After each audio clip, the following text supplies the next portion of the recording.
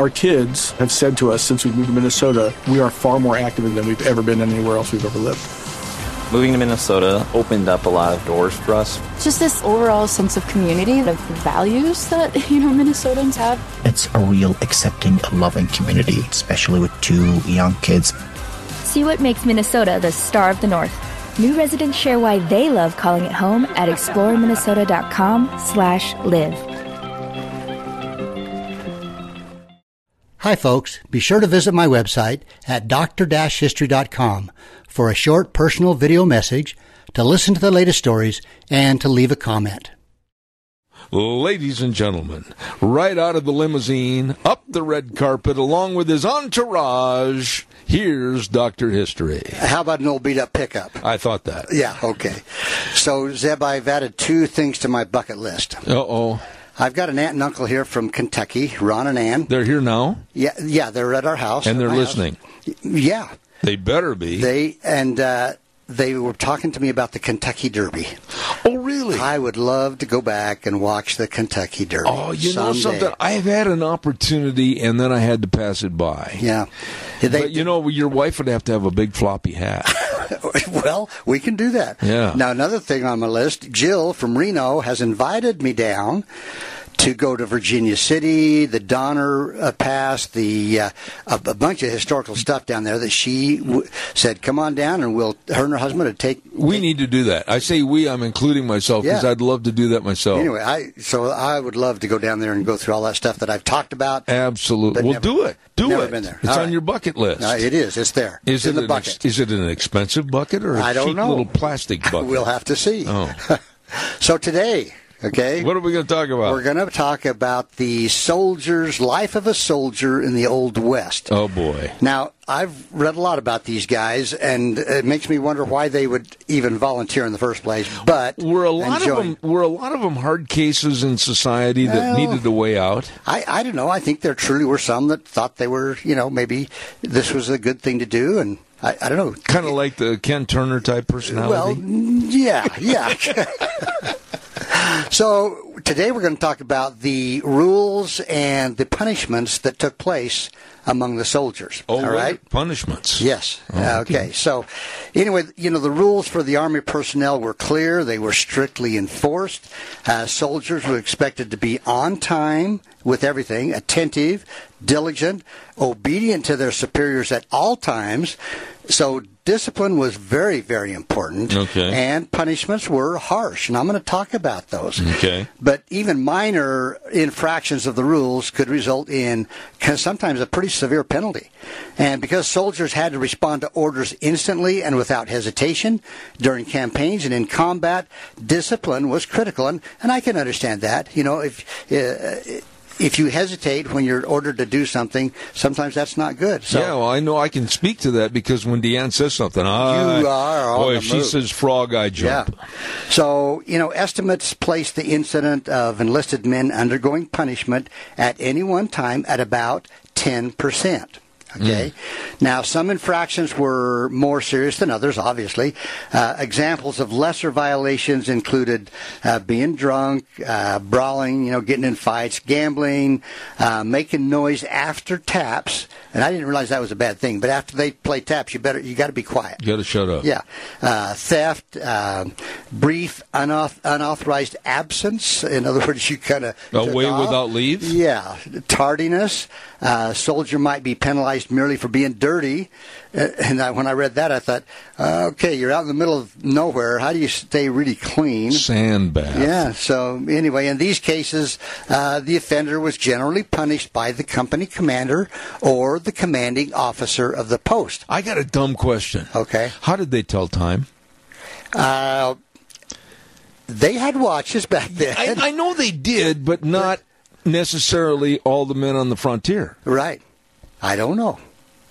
You're supposed to have all this stuff at the tip of your fingers. I don't know that. Okay. So now technically charges could be filed in these instances for a court-martial, but to avoid delays and the red tape and all that stuff, the Army preferred that the officers deal out the punishments for any of the misconduct at their own discretion. Now that was a pretty wide open discretion. Boy, if somebody didn't like somebody. Yeah. Now, the more serious violations and chronic bad behavior by a guy, like repeated cases of insubordination, which I think that's, like talking back to the officers and stuff, unauthorized absences or drunkenness, this might actually warrant a court-martial. Really? The most serious crimes, such as murder, rape, treason, now these obviously were subject to court-martial proceedings and could be punished by death. Yes. So other potentially capital offenses, including striking a superior officer, and the one that we've seen before is being caught asleep on guard duty. Oh, yeah. I think back when General Washington and they were in the cold, and they're supposed to be staying awake when it's cold and miserable. And anyway, now the customary punishments for minor infractions included extra duty or restriction to quarters, unpleasant fatigue details, and what does that mean? I would say that's digging holes for other people to use. Would be a possible fatigue. Well, you kind of explained it without explaining it. Okay, thank you. And various physical punishments, even some of the cruder punishments, such as forcing a unruly soldier to carry a heavy log or a cannonball around the post. And this was condoned by the Army, so he might have to carry this log or this cannonball around all day long for doing something. I'll bet you at the next game he didn't drop that cannonball. No, he didn't. But, more conventionally, the rule breakers could be sent to the guardhouse, or they could be fined by the commanding officer. Do you remember the old John Wayne movies like Fort Apache and that? Yeah. Remember that sergeant that was always drunk and thrown in the brig? The big sergeant? Oh, yeah. He was one of the stars of the movie, really. Well, the guardhouse was a typical punishment. But, some misconduct that was supposed to be dealt with officially was punished, quote, off the record by the other men in the company. Ooh. Now, an example of this is if you were stealing from another soldier in the barracks, and the men regarded this as a pretty serious crime. Yeah. You didn't steal from your fellow soldiers. No. But these thieves usually received a pretty severe beating from their fellow soldiers, and the sergeant conveniently just kind of looked the other way. It happened out behind the building. Yeah, and this proved to be a pretty effective way to deter theft. Imagine that. I'm not going to steal somebody's stuff. Now, a more official punishment was confinement to the post guardhouse. Sentences ranged from few days to even 6 months, depending on the offense. Now, soldiers who failed to report for their duties could spend up to 30 days in the guardhouse. The men sometimes referred to the guardhouse as, quote, Barracks 13. Mm-hmm. Another slang term for the guardhouse was, quote, the mill. Mill. Yeah, and the repeat offenders were called mill birds. So if they kept getting put in the guardhouse, they were called mill birds. How were they treated inside the mill? Well, I'm going to get to that. See, I'm already inquiring minds want to know. So the guardhouse prisoners might be assigned, like I say, to unpleasant jobs around the post, like collecting garbage or cleaning the stables. Being drunk was sometimes punished by having the man dig a big hole and then bury his bottle of liquor in it. So that was punishment, Now, there's a guy by the name of Corporal Emil Bodie, and he described the fate of one hard-drinking recruit. And he said, quote, when drunk and noisy, he would be locked up in the guardhouse under hard labor, taken out to work his headache off. He would usually be convicted to a month in the guardhouse with a loss of $10 pay. Now, and sometimes, Zeb, the loss of pay was harder on them than the physical What did punishment. they get paid? Not more than like $15, $20 a month, maybe. A month? A month, yeah. Wow. Now, a stiff sentence might include solitary confinement for 2 weeks on a ration of bread and water. Now, bread and water just by itself doesn't sound really good. See, now, there's the Nutrisystems diet we've been looking for. Yeah. Well, they probably lost a little weight in there during My that 2 goodness. weeks. Now, the original solitary confinement cells of the guardhouse at Fort Laramie, now get this, they were 2 feet wide, 5 feet long, and 5 feet tall. Oh, I'd go nuts. So I mean, it's so small that... Oh, my goodness. 2 feet wide? Yeah, and you could not stand upright, and you couldn't lay down flat. How long were they in that circumstance? Whatever. 2 weeks, 3 weeks, 4 weeks, whatever. Oh, my goodness. I'd come out of there completely bonkers. And then, again, being given bread and water, Well, so how did they rest? however they could, I guess. I'll tell you what I'm going to do. Next week when you get here, I'll have a cardboard box built 2 feet Just for that. by 5 feet by... And we'll see if we can get in it. Well, I know you can. Okay. Now, the other thing, they slept on the bare floor with only their filled blanket for bedding, so just a blanket. And this, that had to be cold in some of the climates. But another punishment for serious crimes might be a period of hard labor strapped to a heavy iron ball and chain, and sarcastically nicknamed Uncle Sam's watch and chain. So actually chained. Whoa. You've heard the term ball and chain. Well, that's where it came from. Yeah, but for somebody to be put in that circumstance of that cell that you mentioned, 2 feet by 5 feet by 5 feet. Yeah. I do not imagine how anybody could live through that. Yeah. I mean, it'd drive you nuts, really. Well, I'd be bonkers in the first hour.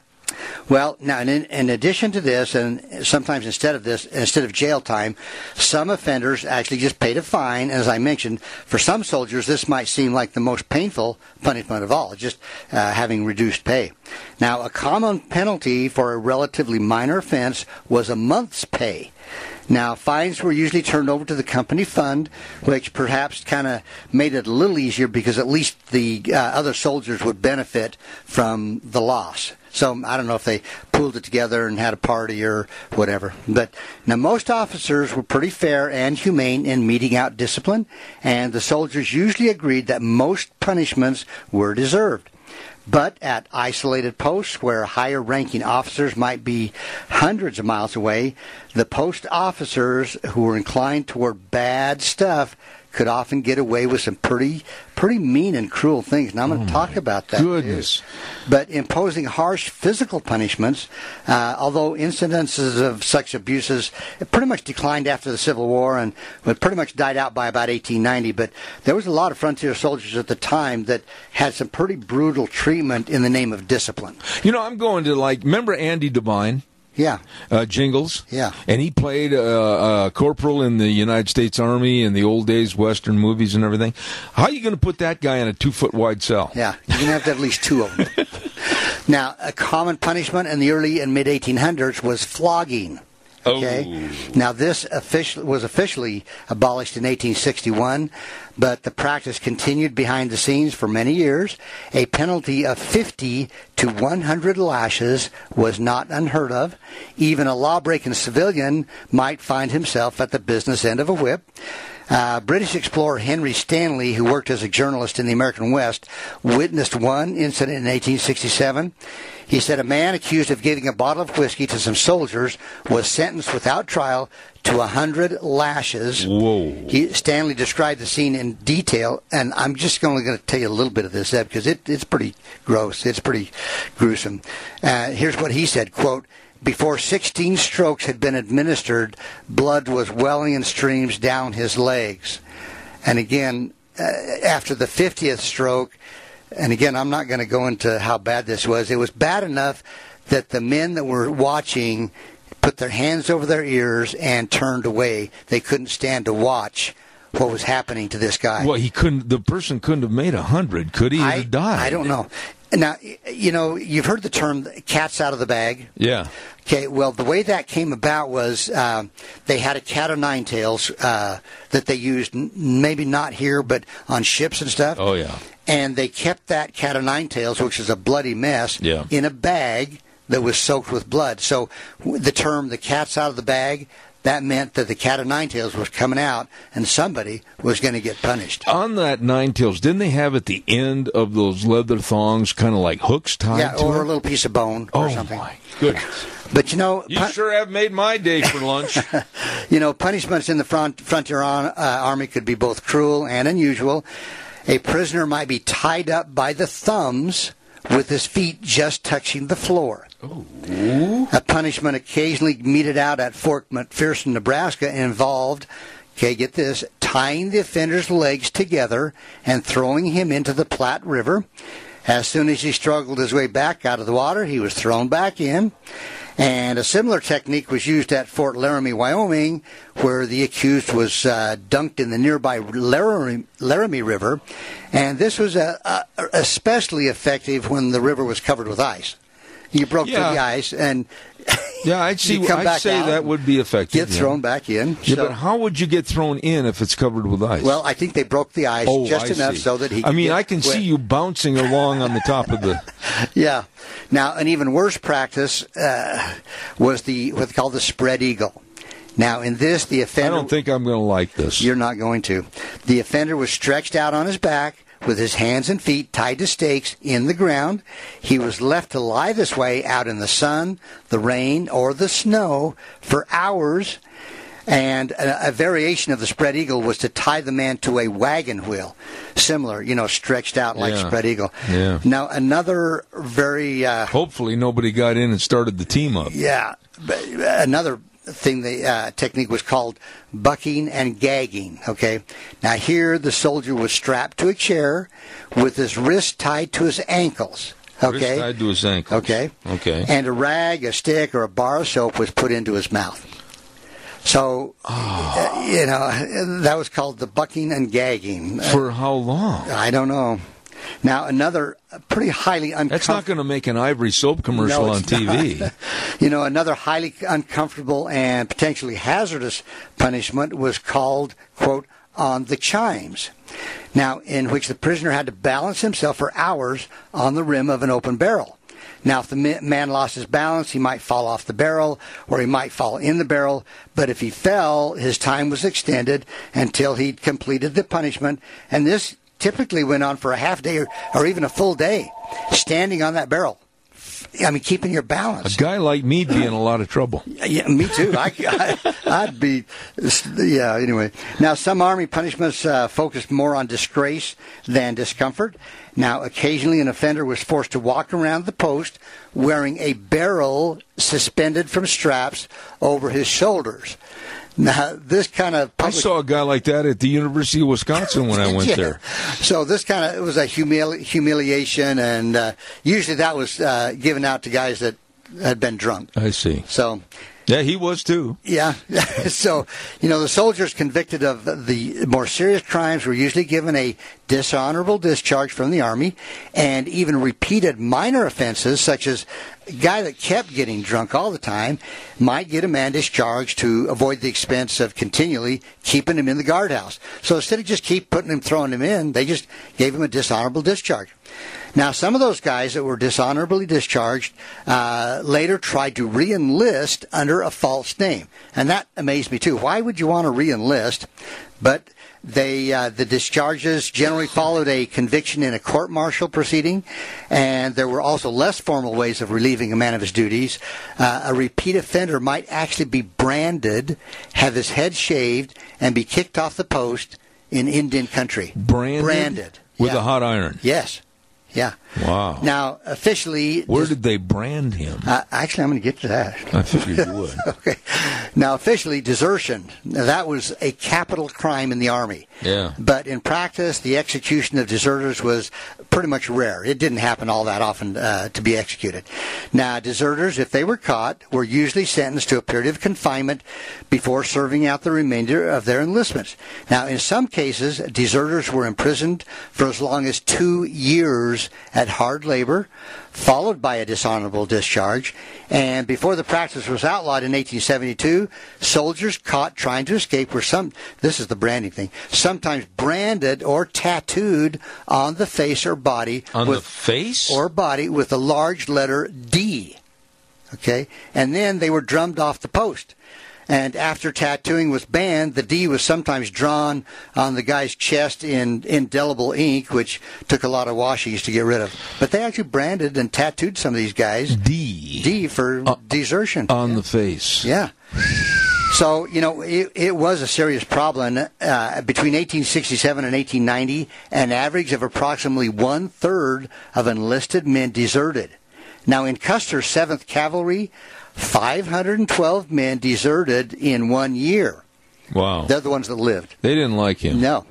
But after the pay rate for a private was reduced from $16 a month to $13 a month in 1871, the desertion rates just went crazy. They're not going to go for a pay decrease and stay in there.